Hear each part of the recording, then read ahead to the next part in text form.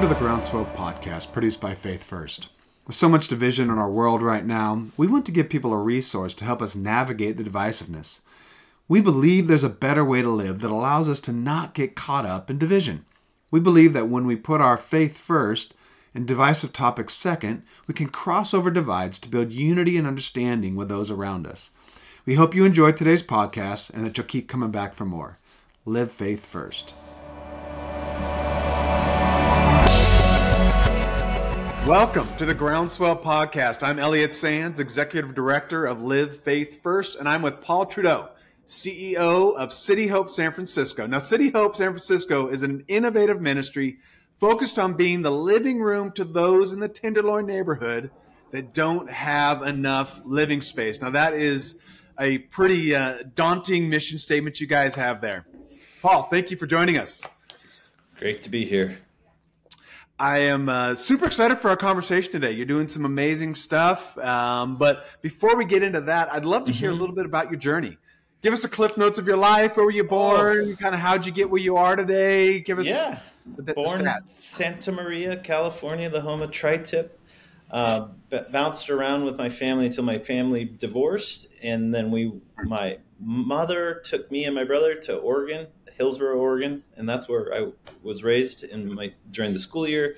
My father went to New Orleans, and so I spent hot, steamy summers in the Big Easy. So radically two different climates and cultures and families, but grew up going to a small little Baptist church, and my best friend was the pastor's son. So I was blessed in having a really great church home that nurtured my faith, and it was safe and loving.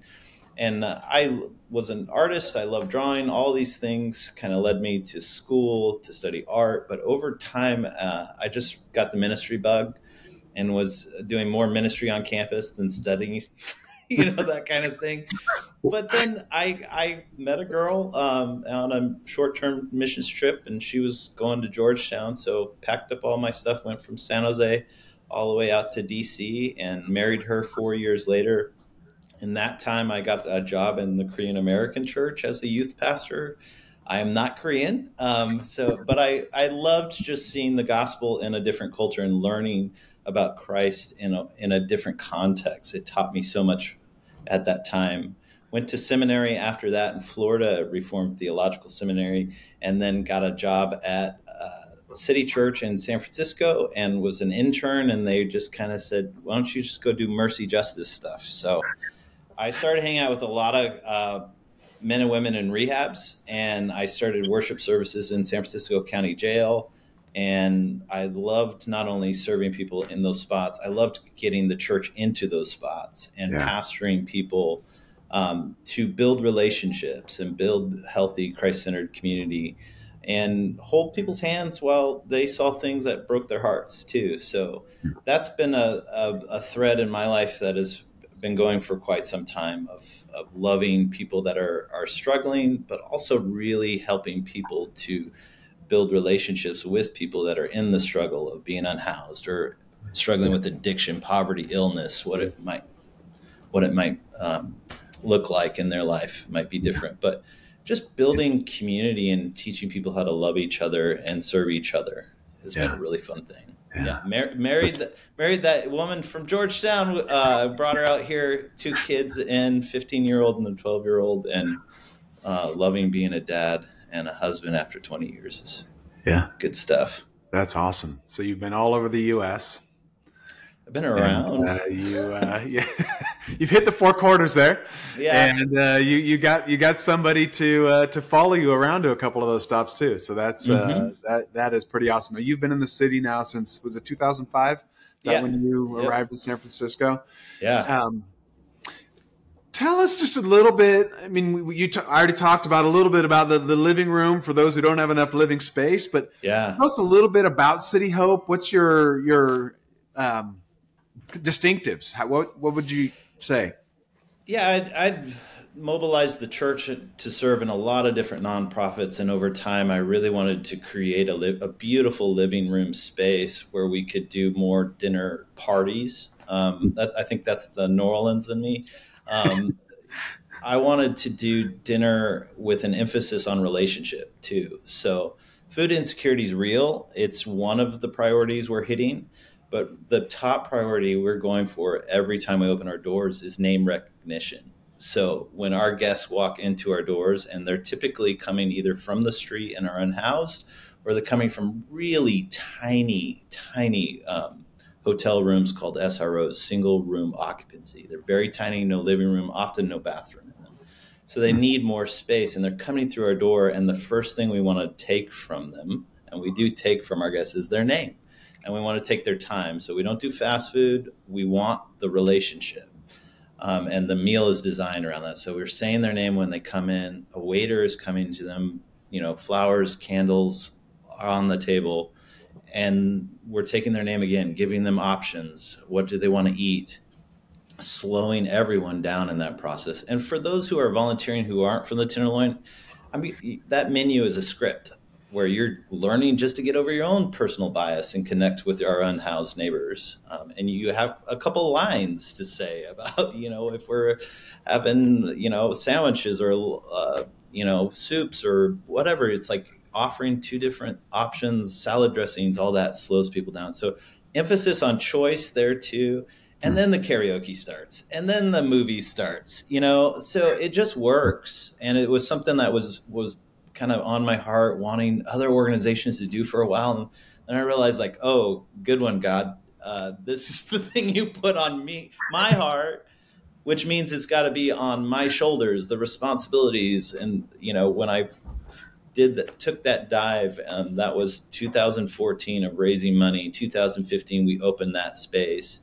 I also had seen a lot of people relapse and recidivize that I loved. And I wanted to get some housing and pair that housing and development with the relief work that we do through meal service and things like that.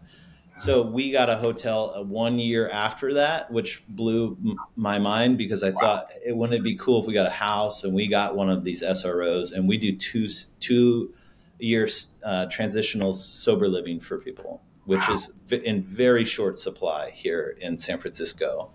There's a lot of rehabs, but once you graduate that rehab, there's not a lot of next step in your sobriety support and your recovery capital. So we did that.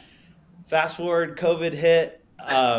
There's a restaurant below the top part of this building that my friend was running, and unfortunately that went out of business during COVID, as many businesses did.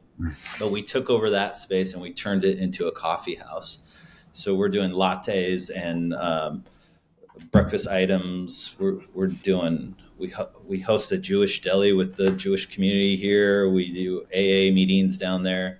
But often what we're saying to people is good morning and good night through breakfast and dinner, and training ourselves to know our neighbor by saying their name at least 4 times. And for those of you who have not been to City Hope, when you picture a place for the unhoused to gather, you're maybe picturing something from the Depression era, just a dingy, gross, like flickering fluorescent lights. Right. And gray soup being poured into a cup. Yes. And correct that image, because your coffee house is incredible. Your chef is amazing. So, I mean, what you're producing and providing, it is an honoring meal. It's an honoring cup of coffee. It's not as a missionary kid, every once in a while you get a barrel and there'd be used pencils in it, right? And socks with holes in it. Used tea bags. I've heard that one from a missionary. Famous used tea. Yes. I know. My whole thing, Elliot, is if I want people to feel loved by the beauty around them. And when they come into the cafe, it's a brass bar. I mean, we polish the brass on our bar. And so they get a bar. They get a coffee house experience just like anyone else would. When we first open up, it doesn't say rescue mission or anything like that on the outside.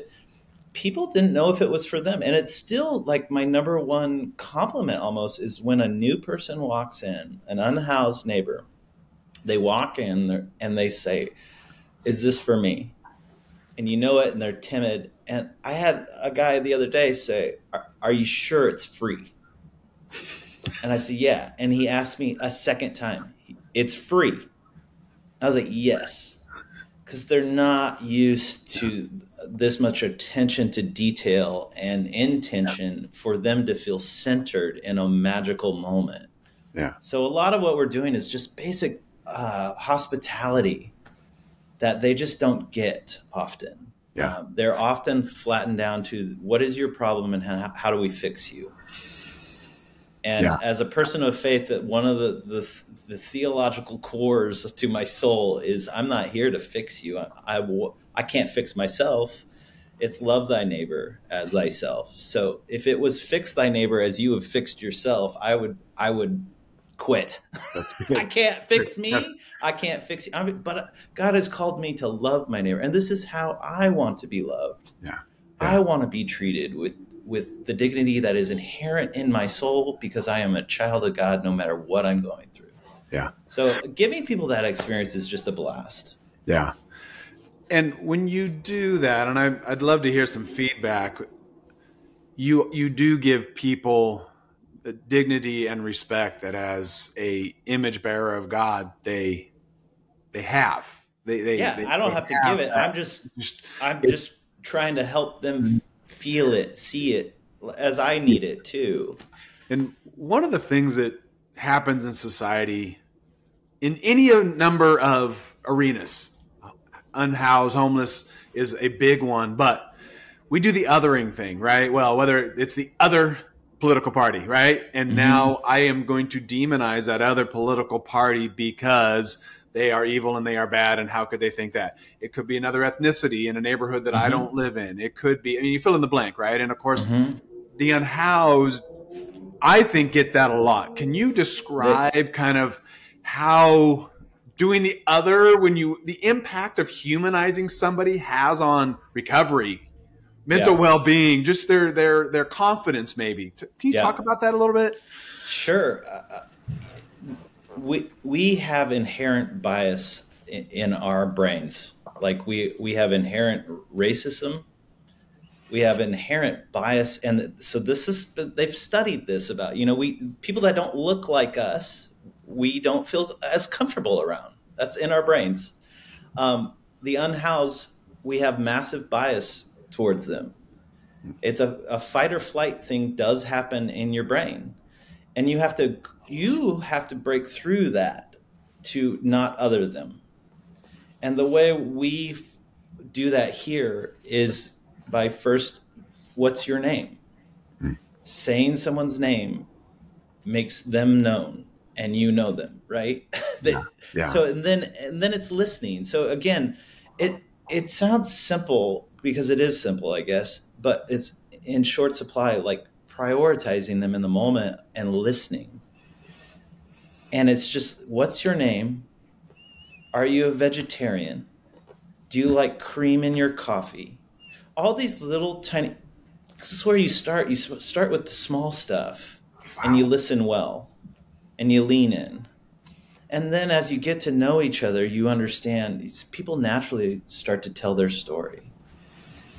I had a gentleman just this past week who was very, I've known him for years. He's very quiet, didn't say anything. And we had an event where he opened up and he said, I was incarcerated at age 17 into my 30s. I'd never heard that before. Wow. And he's like, and this is why I do this, and this is why I do. And I was like, wow, just the honor of being trusted with something like that took so much time too. But I see you, and I'm delighted that you trust me. Yeah. And that we've created an environment that's safe and you're centered in that moment. And so just having those moments, you're like, oh, this gentleman's name is Mario. And that's just Mario. Yeah. It's not the guy that I'm sizing up. It's my friend. Yeah. So when you get to that friend, and this is what, people of faith, this is our faith journey with all other humans too, is you have to create strangers become friends friends become family because we know in our deep theological roots, that we are all family. Yeah. So, but you got to get there. You've got to lean in. You got to listen. And then a lot of things too, when you see people's, they're hurting themselves in their addiction. There's tons of addiction here. You start to realize why they're self-medicating. And it's just to understand it gives you more compassion. And the phrase empathetic imagination is one I really love. Like you have to grow your empathy imagination and say, well, what would I have done? Oh, I probably would have done the same thing quite often, or at least I understand why they turned left when I turned right in life.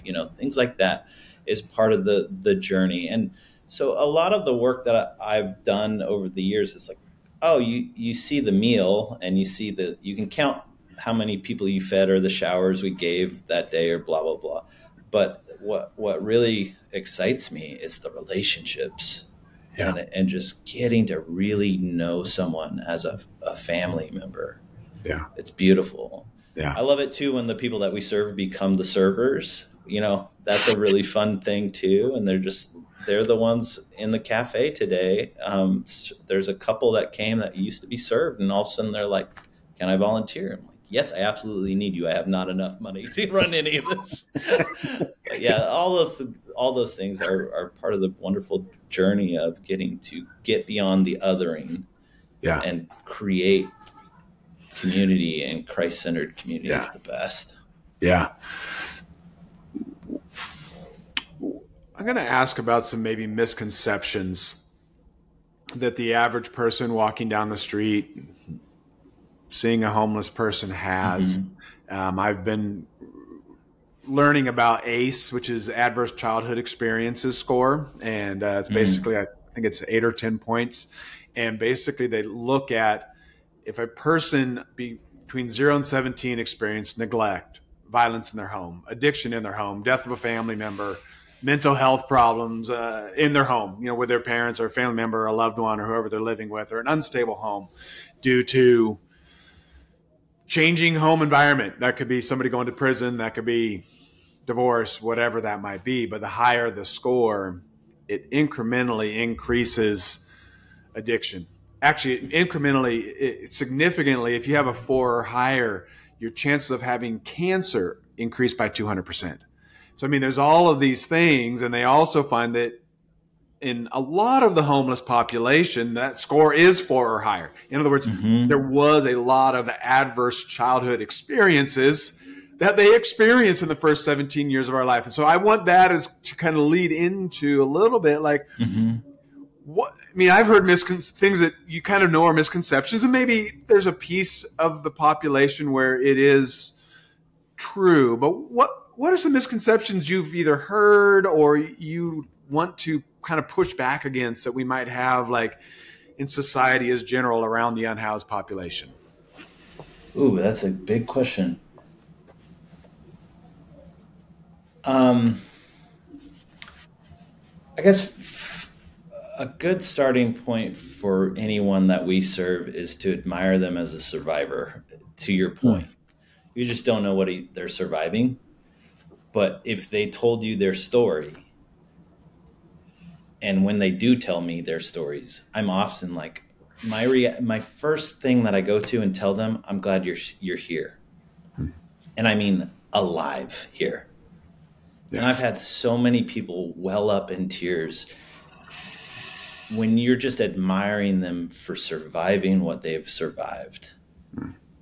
So you're not making a project out of them, but you're just saying, wow, the fact that you're alive and breathing is the grace of God. And to even celebrate people for being survivors. They're still in the storm. They're still hurting. They're still at risk.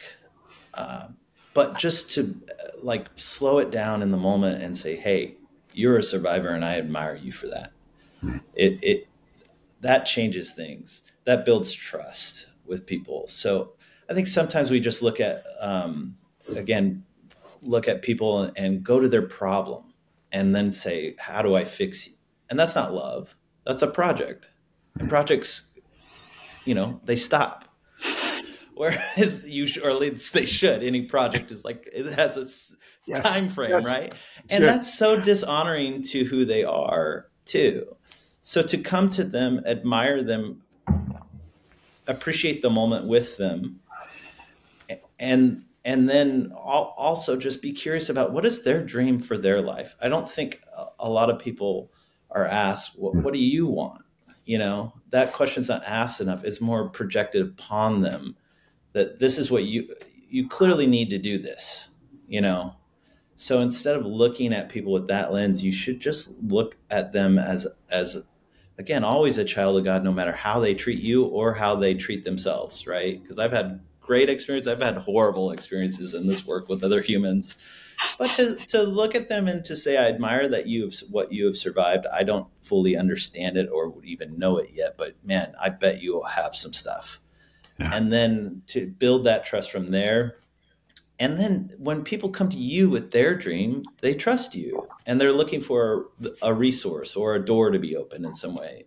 And that's always an honor to me too. It's just like, wow, okay, maybe I thought you should do this, but you want and actually need to do this. And yourself better than, you're your own guide on what you need. Wow. The question of, what do you wish would happen, or what do you dream, or what is your dream? It's something that I think most people don't sit down and spend much time with. We get caught up in what I have to do today. Yeah. And even more so when you're either in poverty or unhoused, there's no bandwidth. You're literally daily in survival mode. I need to make enough today to keep the lights on, or I need to find a place to sleep tonight because the storm is coming in, or whatever the urgent physical need is. Mm-hmm. And that question in and of itself, to me, gives a person dignity and humanity. Like, you are a human, you are allowed to have a dream. Mm-hmm.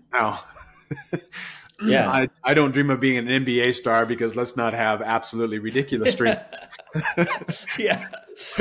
But there was no athletic ability that was ever leading me there, and now at this age, that's never going to happen. But there are some dreams which are attainable, right? There are some dreams where I would love to have just a roof over my head. I would love to have a bank account that has an extra $100 in it. I would love, some of those things, which to a lot of people aren't a big deal, but if you don't have those things, they're significant. Mm-hmm. I want to switch gears with you a little bit. And I'm going to eventually move us over to kind of some spiritual questions here. One of the things that I have heard regularly about Santa Clara County, and then I looked up with San Francisco County, spending on homeless either services, and it's wide ranging, everything from hospital stays to when the fire department needs to show up to all of these things. But Santa Clara County, which is 20, 30, 40 miles south of you in San Francisco, spends just over $500 million annually on homeless services. And then San Francisco County was $750 million for, I think it was a 2023 budget. Maybe I'm off by a tinge, but the point is, we are spending as a community significant resources to help our unhoused neighbors. And I love that you use that term, because it actually also gives them humanity, that they are a neighbor, right? But just a simple forward question: can we end homelessness? Like, is it possible?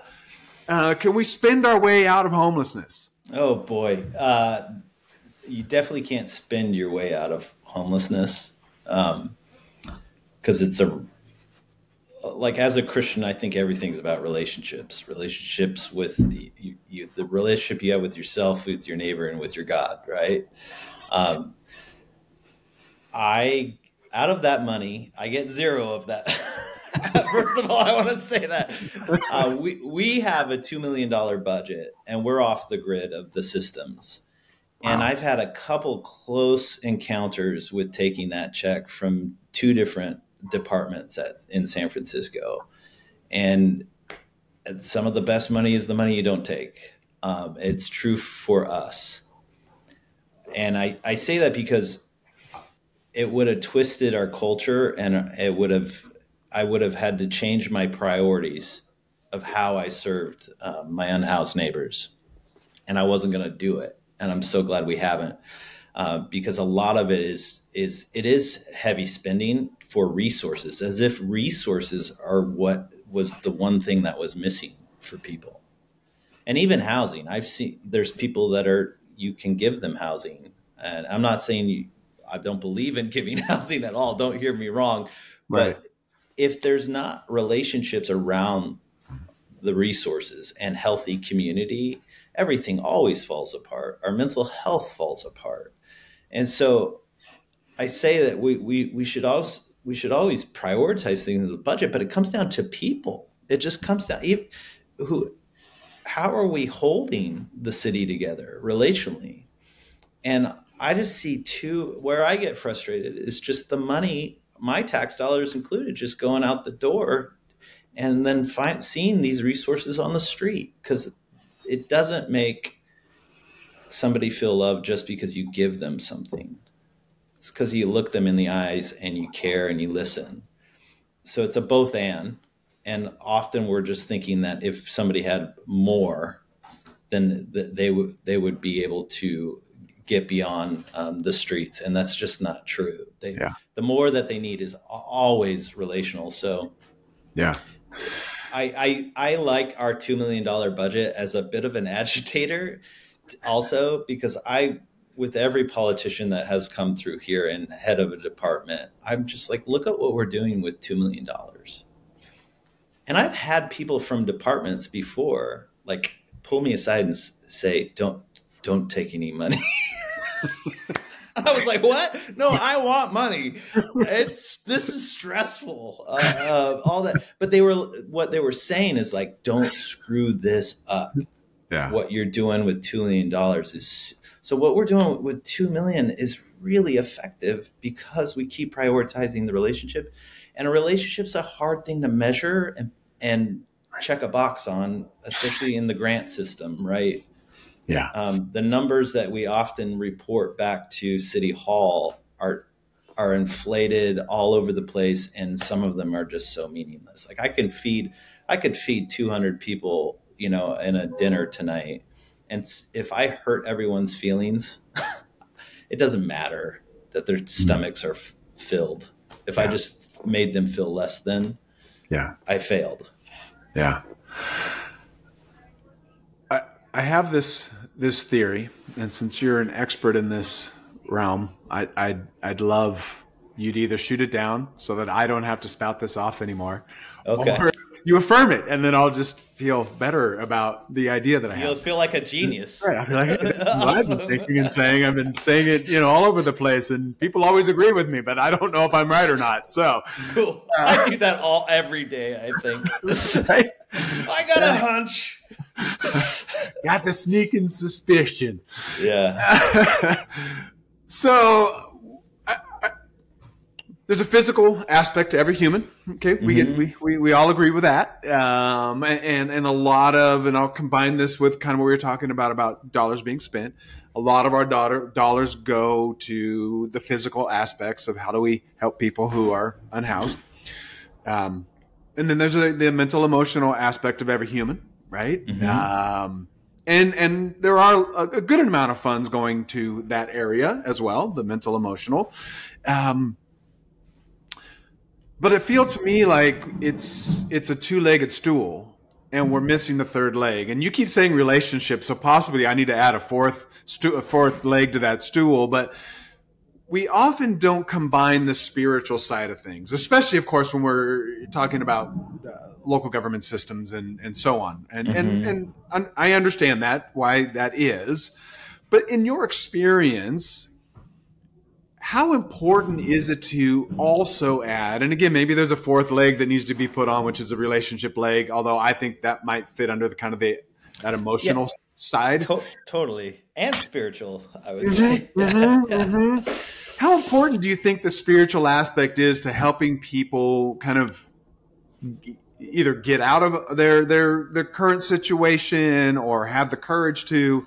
What does that look like kind of in your experience? Well, in recovery, that's well documented, right? You start with the higher power, and I'm not it, right? Whatever, Yeah. and they let people claim all kinds of higher powers, but it is a faith journey.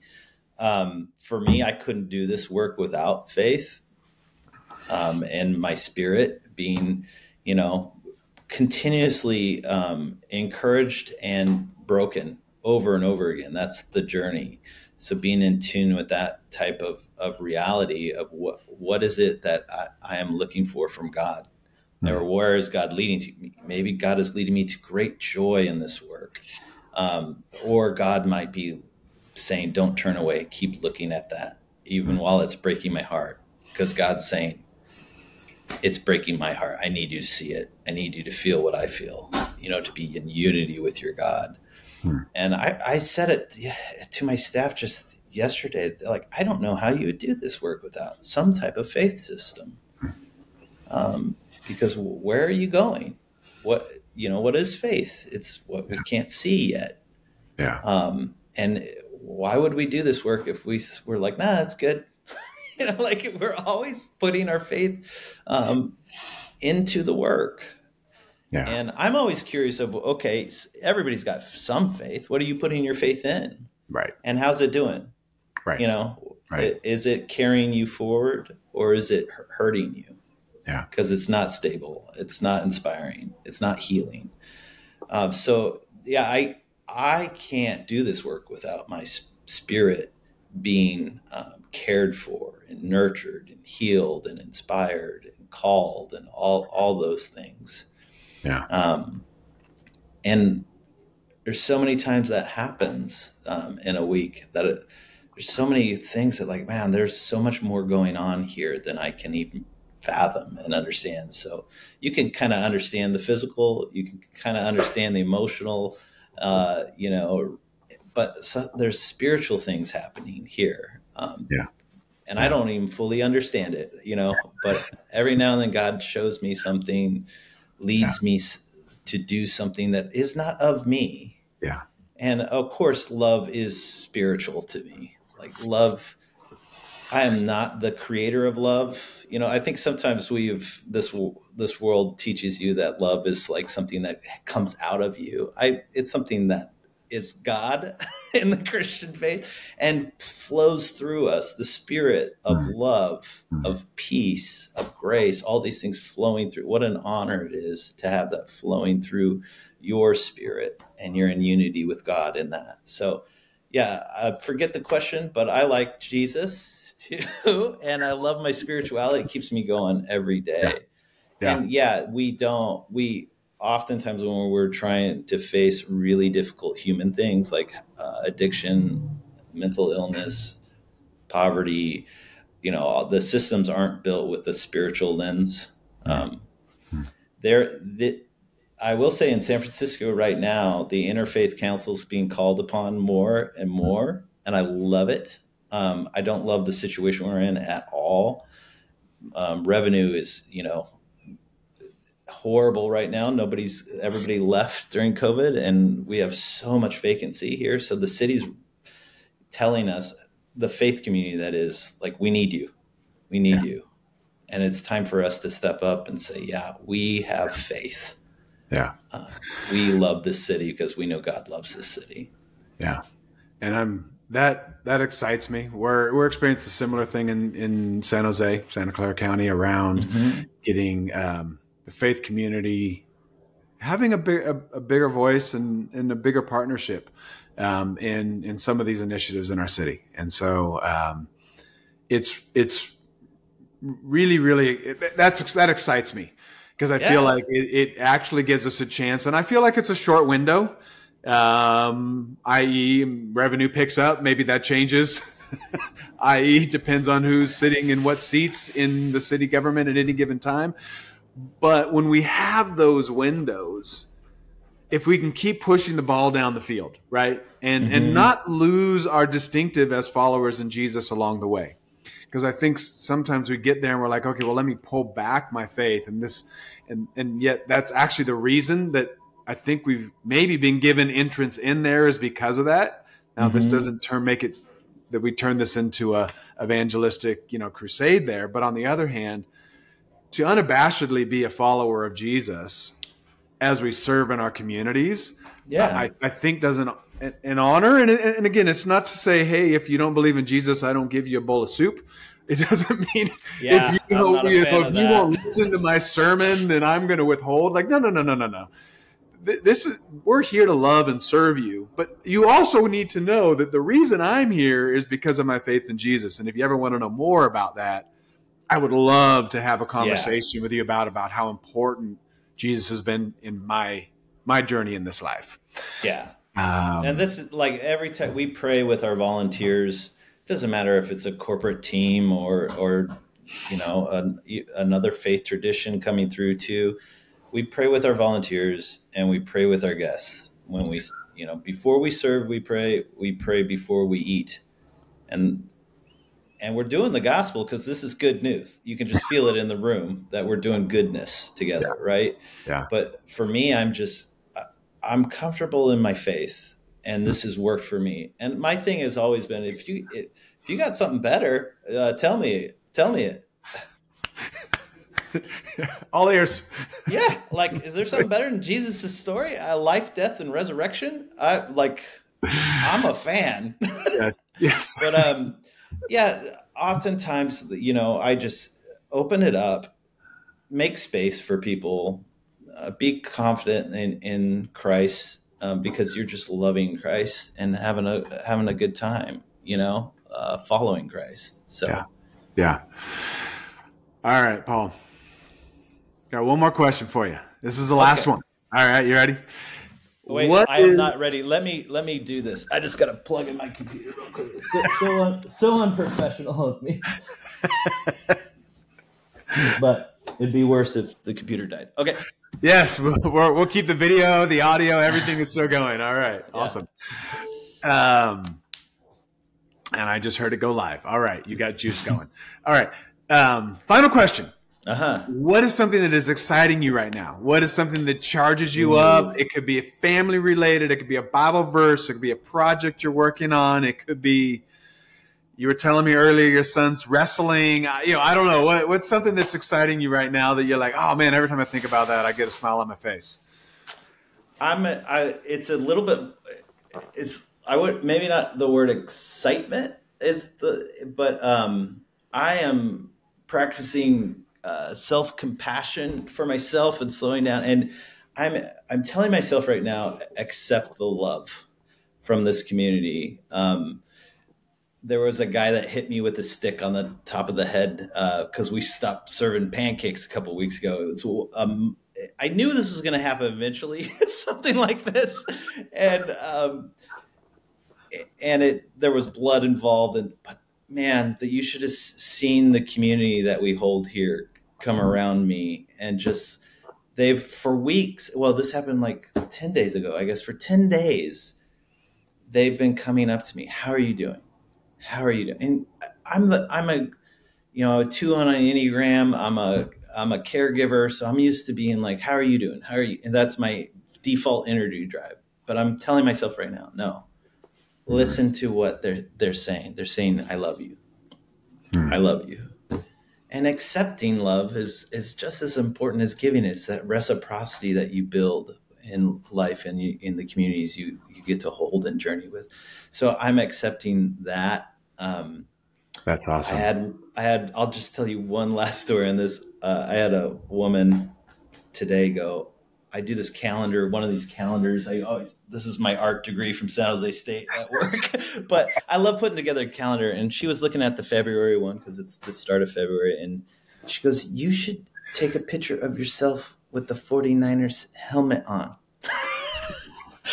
And that way, if he tries to hit you again, you'll be fine.